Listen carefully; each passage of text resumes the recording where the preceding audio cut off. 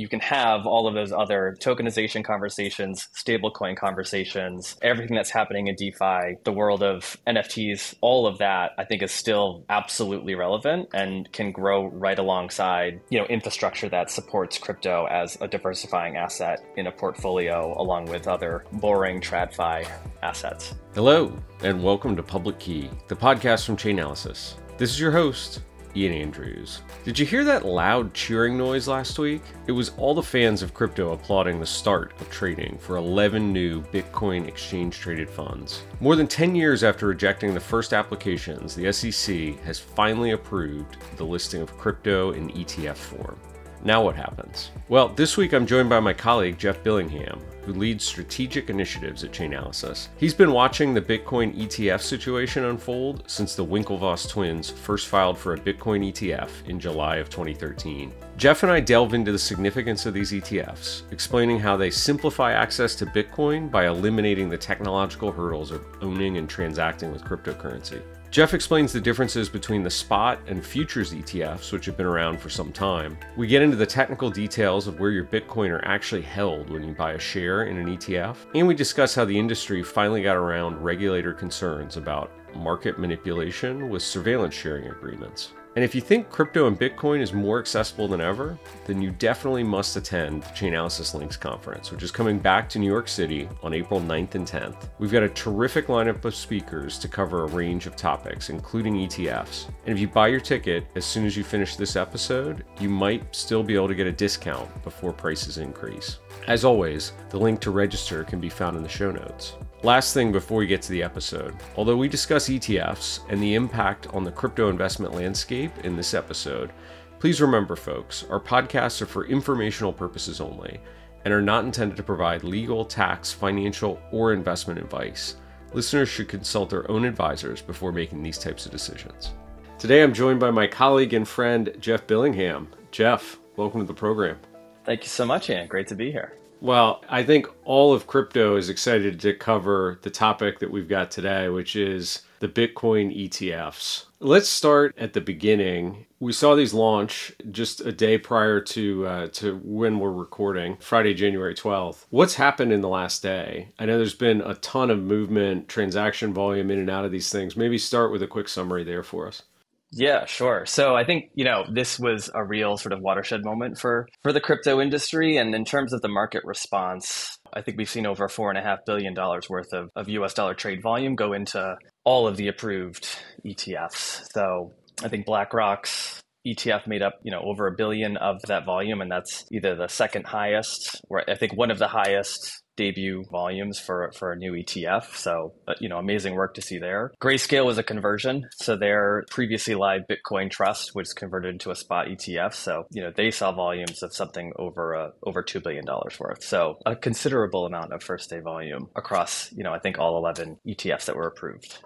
It's something that I think people who follow the crypto industry closely have been anticipating for months, in some cases years. I read the other day that the first application for one of these was submitted to the SEC like way back in 2013, so a decade in the making. Maybe for people that aren't following quite as closely, like what is an ETF and why is this such a big deal? I have really fond memories, I will say, of the Winklevoss Trust ETF getting filed back in, the middle of 2013. So it's been a long, long road since then. But ETFs, exchange-traded funds, they're derivative products that probably most people are familiar with through like their retail brokerage, right? Instead of owning the underlying security or looking at, the stock of a particular company, you can look at an ETF and sort of look at it thematically and say, what does this ETF cover? The financial institutions that manage the sort of construction and maintenance of the ETF are the ones who are responsible with actually owning the underlying securities. But, you can select an ETF or, any retail investor can select an ETF that covers broad themes like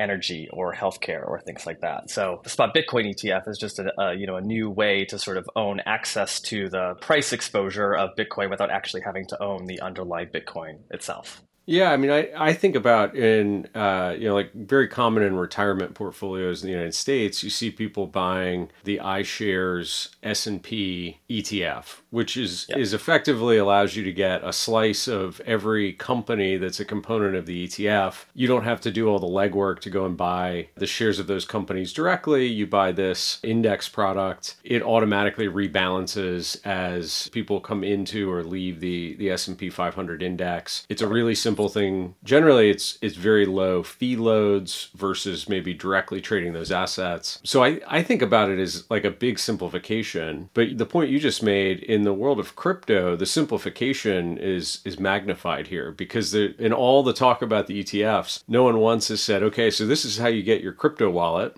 and then you need to fund your wallet this way, and then you need to send something to this address. Like, all of that goes away. So I think there's some huge power here for the common individual that's interested in Bitcoin as an asset class, but has maybe felt turned off by the technological hurdle to get into the space. Yeah, I mean, there's also just the ease with which you can see this up against all of your other investments, right? For crypto nerds, like, I've been in this industry, I've been in this for, a decade now, and I have no problem, having my wallets and working with exchanges and also having my investments elsewhere. But for other people who want that sort of investment, to invest in it as an asset class, to see it right alongside, all of the other, money market funds and ETFs and single stock equities that rates products that you own within your portfolio, I think that really changes the game, as opposed to having this little island of crypto owned assets at exchanges. It's a whole different sort of perspective on investing in crypto.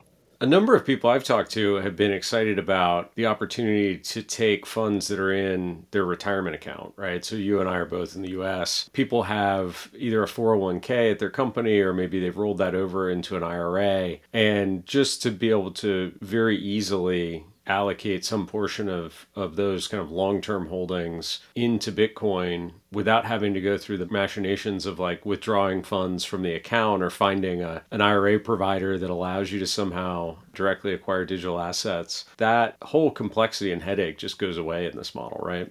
Totally. It totally goes away. And I'm also a huge proponent of owning your own crypto. Like, I think these things are not mutually exclusive, though, right? Like, you can use these products as a way to diversify an overall portfolio. And also, I would continue to encourage people to, learn how to own and acquire crypto. But it's a very easy thing to do for those who maybe didn't have the crypto bug, 5, 10 years ago. Yeah, one step at a time. Maybe if we can drill into some of the technical details, again, for folks that don't live and breathe this stuff like you and I do. So this is a spot ETF, which is different because we've actually had a futures ETF for a long time. Can you maybe explain the difference between futures and spot, and why this spot ETF that's just been made available is meaningfully different? Yeah, sure. So if you think about an ETF, it's a sort of the simplification, as you said, of owning exposure to, a certain class of products or a certain, pool of assets. And the spot futures ETFs is actually, it's an ETF that's based on the futures contracts of Bitcoin. So there are futures markets in the US for Bitcoin. And ETF, the spot futures ETFs, are based off of those contracts. It's not based off of the sole primary asset of Bitcoin, right? So the spot Bitcoin ETFs, the reason these are new is they're not referencing the futures market contracts. They're referencing the primary asset of Bitcoin itself in this case. And does that mean when you buy a share in the ETF, the price of the underlying asset is somehow different between the spot and the futures ETF products? Like, break this down for the average person. Does this really matter? This gets into the discussion about, why the ETF for futures was approved versus the spot ETF not getting approved, because the reality is they're referencing a market that is so closely correlated. But in terms of the construction of the spot Bitcoin ETF, right, like the participants that are managing this ETF are actually purchasing Bitcoin in this case. It has nothing to do with purchasing or holding futures contracts for Bitcoin. It has everything to do with actually holding Bitcoin as a primary asset. So I would say you'll probably hear, and a lot of listeners maybe have heard people relate this to the gold ETF, right? This is sort of akin to that, right? The way that gold ETFs were started, in I think sometime in the mid-aughts. That's all about, having custodians actually hold gold for the benefit of ETF holders. So it's the same thing in this case. The spot Bitcoin ETF is referencing actual physical, quote unquote, physical Bitcoin that is held by custodians in this case, and nothing to do with the futures contracts. Physical digital Bitcoin. Correct. I never quite know. Like, we talk about physical delivery in Bitcoin, and we all know that that's not really a thing. But holding Bitcoin is really the change that we see that I think is really, really, really exciting about spot Bitcoin ETFs. A number of players, some of whom have been involved in the crypto ecosystem for some time, like Fidelity. I think they've been kind of early amongst the traditional finance players, being proponents of digital assets. But others, like BlackRock, who you mentioned earlier, seem to be having huge success with the ETF. I would call a recent convert. They had not been attending all the Bitcoin conferences for the last decade, but suddenly they're now a major player in the sector, and they're actually having to acquire the asset directly, right? They're now involved. I mean, I will say that the team at BlackRock has been there for a very long time. They've been working on this for years and years and years. So I'll give credit to where credit's due. A lot of these, institutions that, maybe the headlines sort of state that they're being cautious, they're anti-Bitcoin, what have you. Like, there have been teams that have been dedicated to this for, probably close to a decade at this point. So kudos to them for getting this across the line and, doing all the evangelizing that we at Chainalysis do for, the traditional financial markets. It's important to remember also that BlackRock is the sponsor in this case.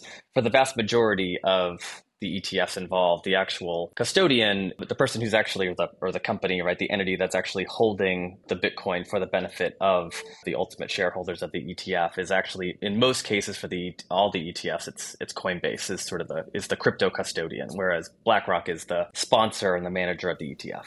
Interesting. So explain what that custodian role does. When I buy a share of the BlackRock ETF, BlackRock then instructs the custodian to go out and actually purchase the underlying asset, in this case, Bitcoins, and they then hold them for the benefit of BlackRock as long as I'm holding those shares. Is that kind of what's happening behind the scenes? So there's a little bit, it's sort of like a balancing act, right? It's a balancing act between the end investors like you and me or any other consumers who might go through Schwab or their retail brokerage account to purchase these. There always has to be a balance between how much Bitcoin is actually held and the shares that are representing that ownership.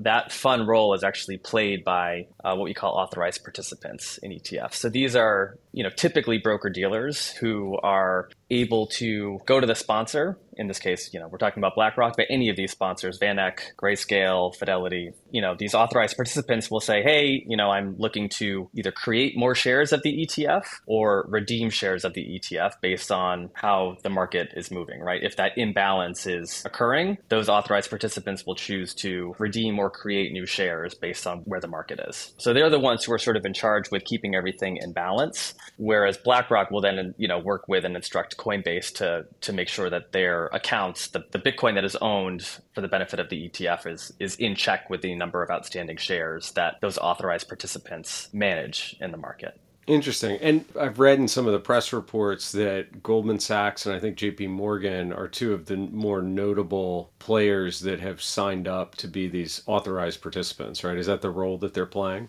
Yeah, so the APs, the ones that I've read about, I know Jane Street's involved, Virtu's involved, the broker-dealer at JP is involved. I think one of the late stage sort of speed bumps for this with the SEC was actually a conversation about whether or not the ETFs were going to be accepting in-kind transactions. So that's to say that balancing act, as it was originally proposed, the balancing act would have been actually transacting with Bitcoin. So receiving Bitcoin for shares or shares for Bitcoin. What ended up getting passed was a cash model instead. So that cash model, as a result of a lot of the ongoing concern and regulatory sort of lack of clarity as to whether or not broker-dealers can actually hold and trade Bitcoin, right? The idea here is let Coinbase or the listed named crypto custodian manage the actual Bitcoin holdings and have these authorized participants at BlackRock move cash that is representative of the value of that Bitcoin. So what that did is I'm hopeful that we get in-kind transactions, redemptions, and creation models going forward. But what that did was actually open the door for banks to be authorized participants in this space as well. So I think the trade-off is you have more, legitimate, well-regulated financial institutions institutions who are able to, become an authorized participant and a broker dealer for these markets.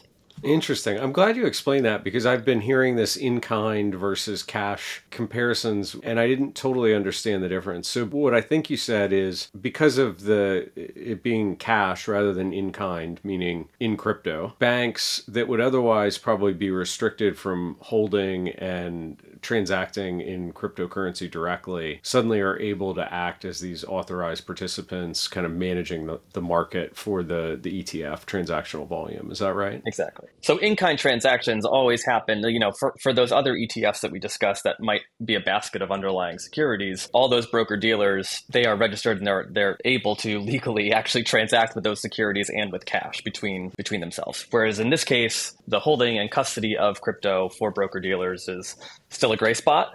The cash prepay model that was instituted sort of at the last minute, I would say around November, December, we saw all of the sponsors start to refile with a cash model instead of an in-kind model, does allow for just more financial institutions to participate as authorized participants. And what would be the process to add in kind? Like, how do these things evolve over time? Is that a whole new approval cycle? Is there an update model once they've been in market and it seems like things are largely working reasonably well? Like, how has this unfolded historically with other ETF products? Yeah, I mean, it's a good question because I don't know, or I can't think of an ETF where it was sort of a regulatory gray area as to whether or not broker dealers could actually hold it and transact with it. Yep. So there is sort of there's a lack of precedence when it comes to, when we might see in-kind transactions happen for a spot Bitcoin ETF or a spot crypto ETF. But, I'm hopeful that the regulatory discussions around, concerns about market manipulation and fraud and all that, we can work through those to get some clarity as to whether or not broker dealers can actually hold crypto right alongside, any other security or precious metal or any kind of security that they might hold on their books. Talk a little bit about market manipulation, because this had been the long-held objection, I think, that was registered by the SEC in rejecting previous applications, was the fact that there was maybe no central clearinghouse, or just the fact that in certain venues, Bitcoin was very lightly traded and therefore more easily manipulatable than, say, other things that underpinned similar ETF products. Like, how did that get resolved in this case where we finally got the approval to happen? This is where I think, the work that Grayscale has been doing has been really consequential for the decision making in all of the spot ETF applications that we've seen come to market, just in the last couple of days. Because, they had their trust, which they put in an application to convert that trust, which was denied by the SEC for all those reasons that you mentioned, right? Fraud, market manipulation, concern around, what's actually happening in the crypto markets, right? And an inability to understand, the dimensions of fraud that might plague this market. And in the meantime, they had, approved, over the course of the last several years, approved those futures ETFs. So the SEC ultimately, through a bunch of court actions between the SEC and Grayscale, ultimately decided not to appeal a decision that was made by the DC Court of Appeals that the SEC was, quote unquote, arbitrary and capricious in denying Grayscale's application to convert their trust to an ETF. Primarily because, that Court of Appeals sort of, hey, SEC, your failure to explain why you disagree with Grayscale's assertion that the spot ETF of the spot markets and the futures markets are so closely correlated. Why would you approve futures ETFs and deny a spot ETF? Because they were not able to back that assertion up, the Court of Appeals, sided with Grayscale in that case. And once, I think it was, sort of the end of August or beginning of September of 2023, when it was clear that the SEC was not going to appeal that, that's when I think a lot of the market that has been watching this for the last several years or several months felt really positive about the prospect of these ETF applications being approved. That all makes sense. I guess, thinking a little bit more about this kind of market surveillance thing, like I think about rules in equities markets. Like if you're a publicly traded company, it's very tightly controlled. Insiders aren't allowed to make public statements except in very specific ways and during specific periods of the quarter, like an earnings call. In Bitcoin, there's no company, but there are a lot of insiders. I mean, there's people who have lots of accumulated information, either through, historical knowledge or relationship. And Bitcoin's not traded on a single or even a small number of exchanges, right? It's available widely, but there's, a number of market makers that I think kind of wired all those trading venues together that probably enjoy advantaged views, if I had to guess. And that's just speculation on my part. But like, how then do you get to a similar level of confidence that there isn't market manipulation and demonstrate that on an ongoing basis? Like, I have to imagine that was a prerequisite for any of these applications getting approved. Another novel bit to these applications that I think BlackRock actually sort of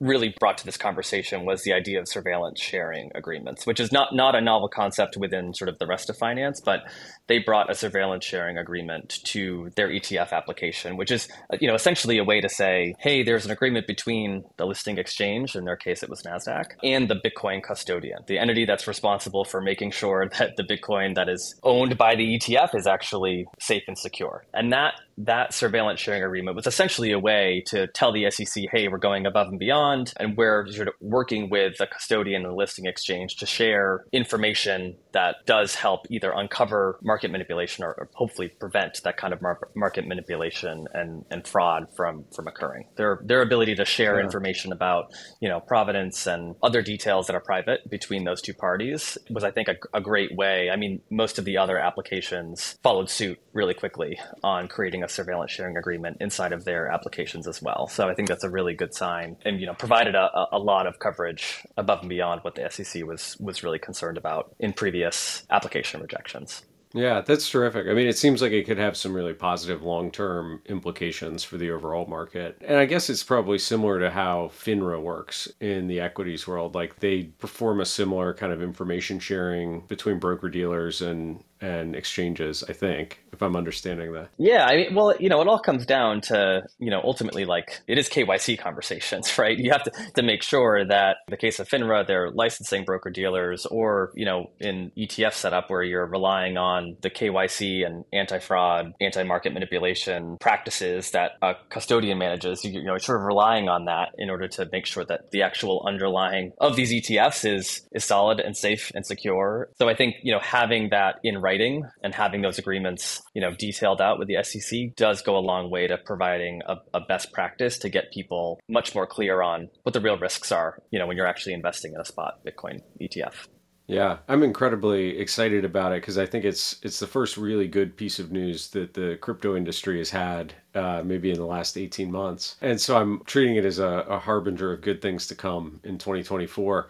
But I do have to recognize, the original crypto ethos was so much about defining your own destiny, right? Not your keys, not your crypto. I'm going to eliminate all the middlemen in the financial system, and I'm going to directly hold all of my financial worth, and I'm going to interact with the individuals that I want to interact with directly without having to suffer kind of the overhead of the existing financial system and the risks. This seems like the absolute reverse of that ethos, right? We've taken Bitcoin and turned it into a very classic financial instrument with layers of middlemen. As someone that's been in the space for a long time and I think is very pro crypto generally, like how do you feel about that? So I love the idea that this is harbinger of good things to come. I'm really excited for this year for the crypto markets. My personal ethos for the year is yes and. So I take that and apply it here, which is to say, I think that Bitcoin and crypto, there are aspects and characteristics and possibilities that have absolutely nothing to do with looking at it as like a financial tool or a financial instrument or an asset class. But nonetheless, there are characteristics of crypto that absolutely behave like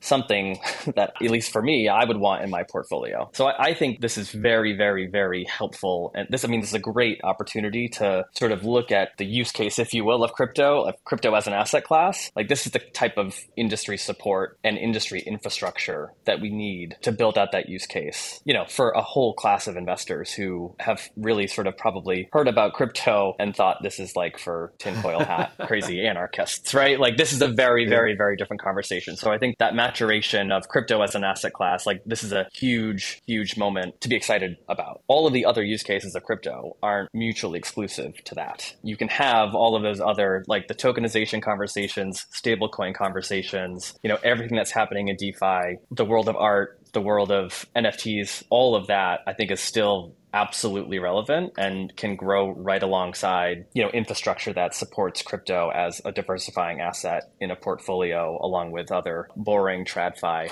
assets.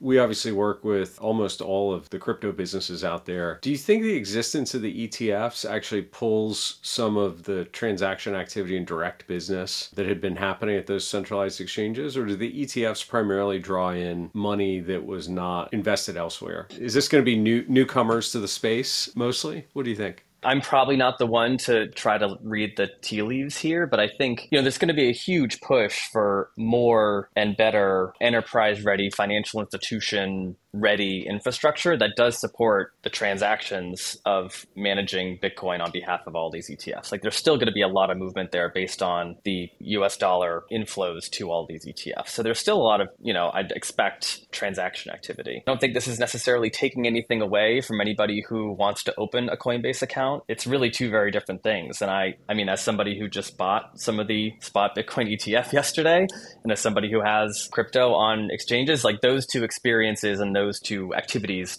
represent something very, very different to me that I want to participate in both. So I can only hope that these spot ETFs bring in new investors who haven't taken the time to download a wallet or open an account at an exchange. And, maybe they will follow suit with doing that after having invested in some of these ETFs. That's my bet. And I have no inside information either, so it's pure speculation. But just watching the news coverage this week, it seems likely that you're going to draw in a lot of new people who find the path to involvement so much simplified that it's like, great, this is terrific. It's exactly what I wanted to do. May not totally understand even what Bitcoin is at the point of inception, but it draws them into the space and then grows from there. I'm curious about a related topic. I've been hearing kind of nonstop this drumbeat around real world asset tokenization. I'm curious, does the ETF accelerate that? Like, what effect do you think it'll have on some of these asset tokenization projects we've been hearing about?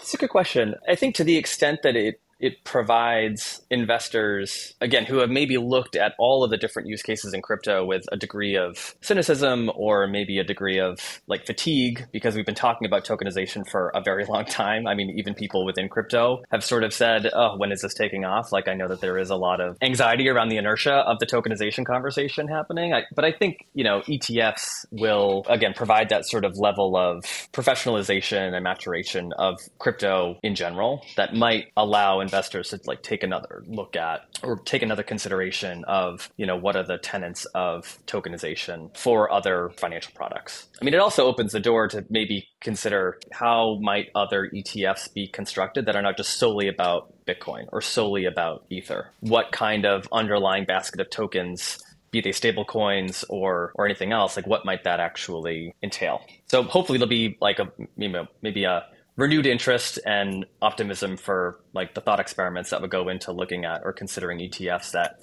might represent crypto assets that are not just simply sort of the most classic ones that we on the market know about. Yeah, it's going to be fun to watch. Well, Jeff, this has been fantastic. Just to wrap up, like walk us through what happens next. So as we're recording this, we got 11 approvals yesterday, 2 days ago, and then yesterday they actually started trading, massive inflows. What can we expect next week and beyond? Immediately there is going to be, I think, a big push on fees. You have a number of ETFs that are out there that are offering, more or less the same thing. So I'm excited to see how these different sponsors sort of diversify their offering by either way of, minimizing their costs or getting innovative with their sort of sales and distribution channels on this. I think you'll definitely see a little bit more of that variation, like we were talking about with tokenization. I mean, Grayscale just filed another application for a covered call Bitcoin ETF. They did that yesterday, which is really interesting. That would sort of put a new flavor of options contracts into the investment goals of that particular ETF. And I know that I think ARK and BlackRock have both filed spot ETH ETFs as well. So we'll see, I think, a lot more variation, and I'm excited to see sort of, what the decisions are on those. In the long run, I think we'll see, a real big push for better infrastructure and better data too, right? You've got a lot more people who need to be, confident that they can move and transfer Bitcoin and know where it's coming from and know where it's going to and be certain that they're not associated with any kind of illicit activity. And people will look for better data, right? People will want to understand the markets more and more and more as they allocate a small percentage of their overall net worth into this asset class. Who's using it? What region of the world is using it? Why? What are the use cases? Where is it growing? Like those are all questions that, data providers, like us, not to cheerlead too much for Chainalysis here, but that's the kinds of themes that I think are going, there's going to be a lot of focus on, how do you answer those questions with data for investors and potential investors. That's right. All those questions, that's exactly what we do here at Chainalysis. So if you're out there listening and you need a little bit of help, you know how to find us. Jeff, this has been fantastic. Thanks so much for joining us fresh off vacation and diving into this topic. And we'll have to have you back on the show soon. Awesome. Thanks so much, Ian. Hey there. Thanks for listening to another episode. If you enjoyed what you heard today, do me a favor. Open up your podcast app, rate the show. Give us a review, tell us what you liked. Even better, you can share the podcast with your friends. And of course, make sure you subscribe so you don't miss the next episode. 2023 was a year of recovery for cryptocurrency, as the industry rebounded from scandals, blow-ups, and price declines. With crypto assets rebounding and market activity growing over the course of 2023, many believe that crypto winter is ending and a new growth phase may be soon upon us. But what did all of that mean for crypto crime? The Chainalysis team has just released highlights from our 2024 crypto crime report. Last year, we observed a total of 20 billion of illicit activity. With some meaningful 4.2 differences over previous years, 2023 saw declines in scamming and stolen funds, while ransomware and darknet market activity grew significantly. Head down to the show notes to check out the blog and sign up to get the full report delivered to you when we release it in February.